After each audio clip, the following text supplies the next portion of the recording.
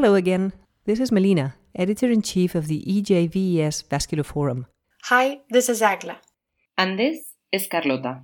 Here are the highlights for the month of September. As usual, we will release the 2 podcasts commenting on the September European Journal of Vascular and Endovascular Surgery Editor's Choice papers. You will also be able to listen to a piece describing how to prepare your team for the challenge of managing aortic endograft infection. Additionally, we are preparing a new Vascular Forum interview.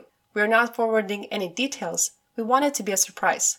You can listen to these and all of the previous podcasts in SoundCloud, Spotify, and in the journal's webpage. You will find the new visual abstracts on the Vascular Forum webpage and on the ESVS Twitter feed under hashtag EJVES Visual Abstracts. Volume 48 keeps uploading new papers.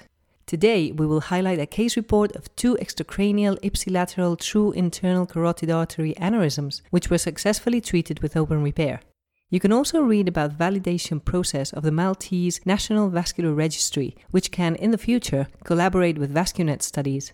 And finally, you can enjoy some very interesting videos of the intravascular ultrasound findings after successful guide wire passage through a superficial femoral artery chronic total occlusion.